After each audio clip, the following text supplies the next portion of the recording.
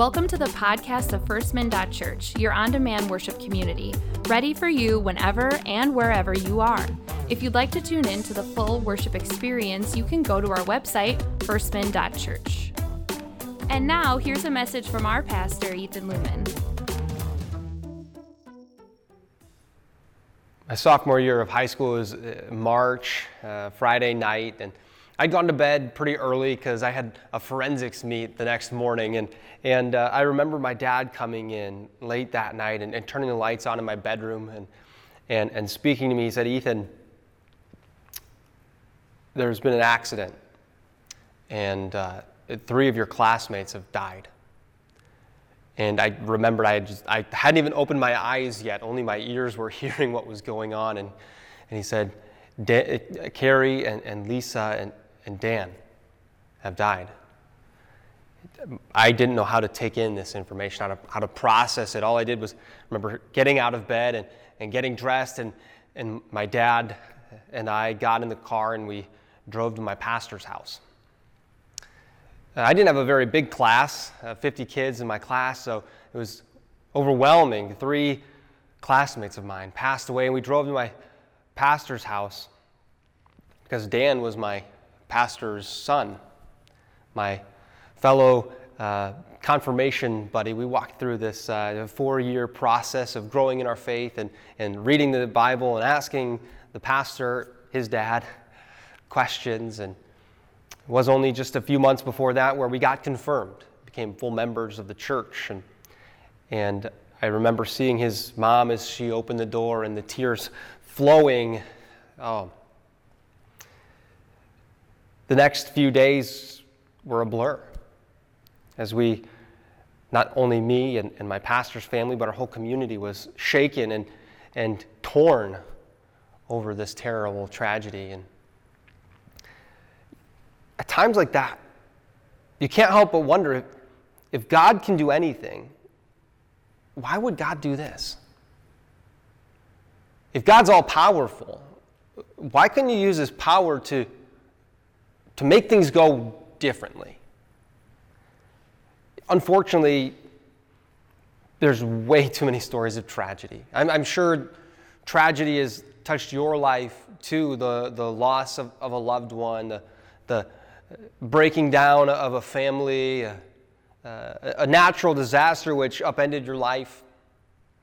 It seems that each and every one of us is touched and extremely changed by tragedy. What is God doing? We all have these moments where we ask these questions, and for so many people, it become those dark moments where they start to question, is God real? If there's a loving God, how can he allow this bad stuff? It's in the midst of those moments of despair where we question God's power and God's love. We're not alone. I think this is a part of our human experience, walking through pain and trials. And in Matthew chapter 8, we encounter a man who would have been very familiar with trials and troubles, a leper. Now, we don't classify anyone these days as a leper, but back then that would have been a pretty serious disease to have. It was a skin disease of sorts. We don't know if it was boils or some kind of skin infection or whatever it is, but not so much the label that mattered, but what you had to do if you were a leper. You see, a leper had to be isolated from the community. A leper had to be removed from his home and from his town and had to live outside the camp. I'm going to read a little bit from Leviticus chapter 13. You know, if you've ever tried to read through the whole Bible, like you get through Genesis, it's a great book. You know, there's all the powerful stories, and then Exodus, there's the 10 plagues and the 10 commandments, and then Leviticus. It's like all a bunch of rules. So if you've ever tried to read through the whole Bible in a year, you probably got tripped up on Leviticus. But there's some really crazy things to read there, and this is one of them in Leviticus chapter 13. With all these rules about leprosy, these skin diseases. And if somebody has leprosy, this is what they have to do. It says, the leprous person who has the disease shall wear torn clothes, and let the hair of his head hang loose, and he shall cover his upper lip and cry out, unclean, unclean. He shall remain unclean as long as he has the disease. He is unclean. He shall live alone. His dwelling shall be outside the camp. You get the picture? He's supposed to keep his hair messy, wear disheveled clothes, look disheveled, and I don't know if you caught that. It says he's supposed to wear a cloth over his mouth. He's on quarantine. We've never had a better picture of what that leprous person had to do before this past year and a half, right? He had to live his life in quarantine. They kicked the sick people out of town, made them hang out by themselves. So we don't know what all this man had to leave behind, but we can imagine, right?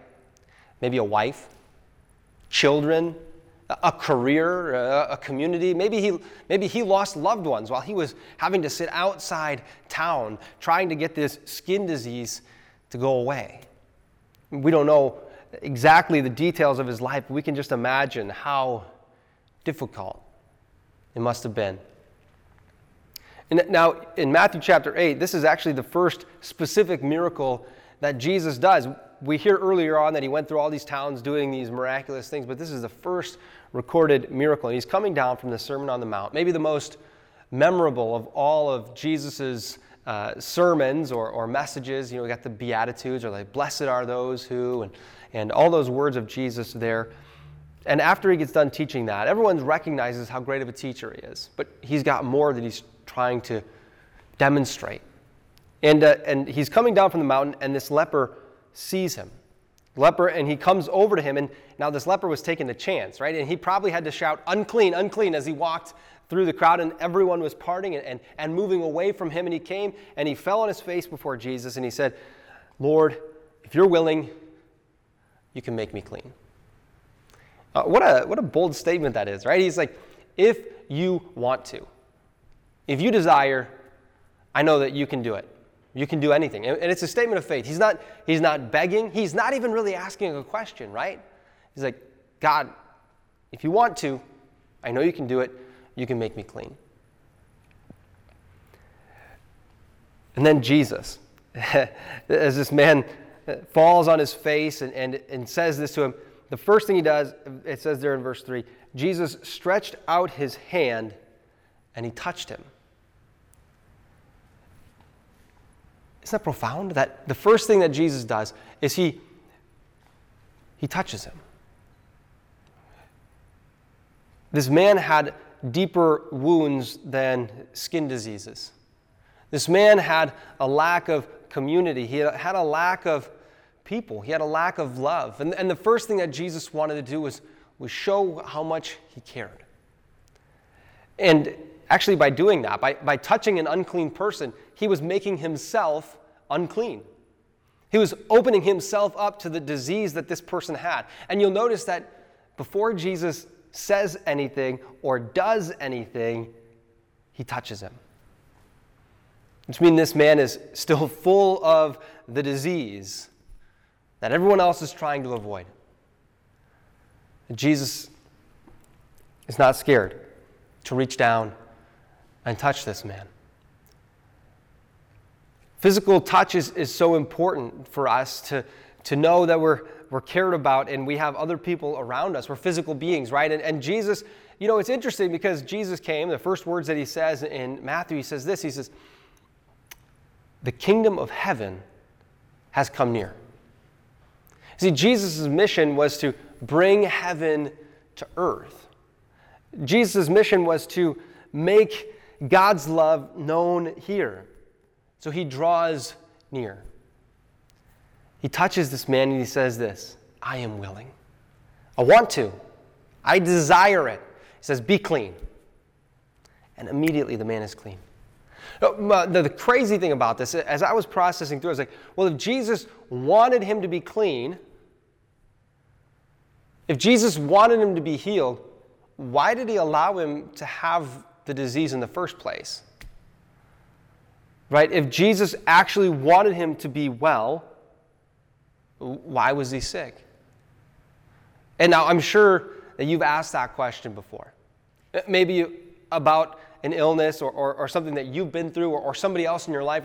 God, if you really want good things for us, if you really want, me to be well, why do we have to go through the bad anyway? Why must we experience these deep and painful lows if Jesus actually desires our wholeness? Jesus is actually bringing heaven to earth. What if Jesus has a purpose to our pain? What if Jesus has a lesson for us to learn in the leprosy and in the disease, in the sickness, in the broken relationships, in the pain in our life? Paul said in 2 Corinthians 12, he said, I was experiencing this terrible thing, and I prayed to God 3 times, Lord, take it away. And God said this to him, nope, not going to take it away. Because my power is made perfect in weakness. God has a purpose to our pain. God has a reason for the things that he allows and brings into our lives. And so for this man with leprosy, God was willing and desiring and even able to heal him, but he waited. He waited until maybe this man would go back home and be thankful for the daily gifts that he has and for the people that live under his roof. And maybe God is trying to work on our hearts in the midst of the pain. He's willing and he's able to do it. Jesus can say the word and it'll happen. So the next thing that happens in the story here in Matthew chapter 8, after this guy is healed, you'd expect Jesus to do what? Like, okay, go tell everyone you know about how awesome I am, right? That's like classic evangelism, right? Just you got to tell everyone about all that God has done. But no, what Jesus said is, don't tell anyone. And you're like, what? Don't you want everyone to know how great you are, Jesus? Like, don't you want everyone to come to you and experience this radical life change? But he says, no, don't tell anyone. And then he says, go and show yourself to the priest and offer the gift that Moses commanded for a proof to them. And that command comes out of Leviticus chapter 14, where we were just a little while ago, where Moses said, after you're cleansed, you got to go to the priest and you'll offer a sacrifice and the priest will declare you clean. Like, why is it that Jesus wouldn't want him to tell anyone? Well, I think there's a couple reasons there. And maybe the first is that God wants to demonstrate to us that, well, there's a lot of ways that God works. Right? He had set up this path to healing for leprosy like thousands of years ago. And we live in a world that God built, a natural world. And so we're always looking for miracles and solutions to our problems. And some of those solutions, well, we might not call them miracles today, but whenever we experience healing or cleanness, those are also miracles. Times where God can break through into our story. Maybe not in the powerful or these extremely big moments, but in the regular healing, in the mundane, in the simple ways that God provides for us too. But maybe another reason is that Jesus is intentionally hiding his power for a greater purpose. Maybe Jesus is trying to wait for a bigger reveal. And Jesus came to the earth not just to touch uncleanness, not just to touch a man with leprosy. It was a demonstration, his first demonstration of how low he was willing to go, making himself unclean so that this man could be clean. Jesus came to bring heaven to earth. And when he did that, he came so low as to touch death itself. Jesus came and he took on the fullness of humanity, which means our sin, our brokenness, our pain, our sicknesses, our tragedies, death itself. Jesus took that on willingly. And whatever Jesus touches is changed. Death itself was changed. Because when Jesus died on the cross, when they buried him in the tomb, death was no more the winner. Jesus rose again. One of the most verified instances of Scripture, right, is Jesus rose from the dead. It's a historical fact. As you look back at history, Jesus changed everything when he showed his power over death itself.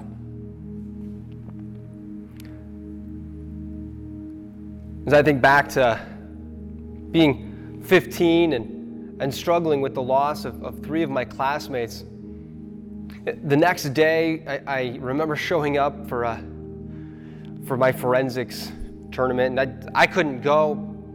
I was in no place to speak, but my friends and I, we gathered together there, and some of them had a youth group that they went to, and I went along to this church, and a pastor sat with us, talked with us, and prayed with us, and I got connected there to that youth group, and I got plugged in, and I got the opportunity to be a leader there, and one of the pastors at that church, he asked me after I graduated high school a couple of years later, he said, "Have you ever thought about being a pastor?" No, I'd never thought about it. I don't know God's full plan. I don't know what God's plan was for that man with leprosy. And I don't know how God's working in your life, and how he is fully going to use the death of 3 teenagers so long ago now in my life. But I know how God changed me through that. I know how God led me to follow him even more closely, and how he led me to be convicted for my faith and my trust, and hold fast to the belief and the hope of the resurrection. That one day God is going to reach down and bring us all back up to him. And as Revelation says, he's going to wipe away every tear from our eye. God has the power to do all things. And he might be hiding it for right now in your life. He might be waiting for a bigger plan and a bigger purpose, but you can be assured that God has the power to do anything. And he's got the power to change all the pain in our lives and transform it for his good and for his glory. I want to invite you to consider your story. How God might be trying to break in the darkest and the most painful parts of your life. How God might be trying to speak peace and wholeness and healing into you. And how God's plan is not just for here and now, but forever, through the life and death and the resurrection of Jesus. Amen. Thanks for listening to this episode of the First Min Church podcast. Remember that we are an on-demand worship community ready for you whenever and wherever you are. Follow us on Instagram or Facebook, or head to our website for more ways to connect and serve, all at firstmin.church. Thanks, and catch you next time.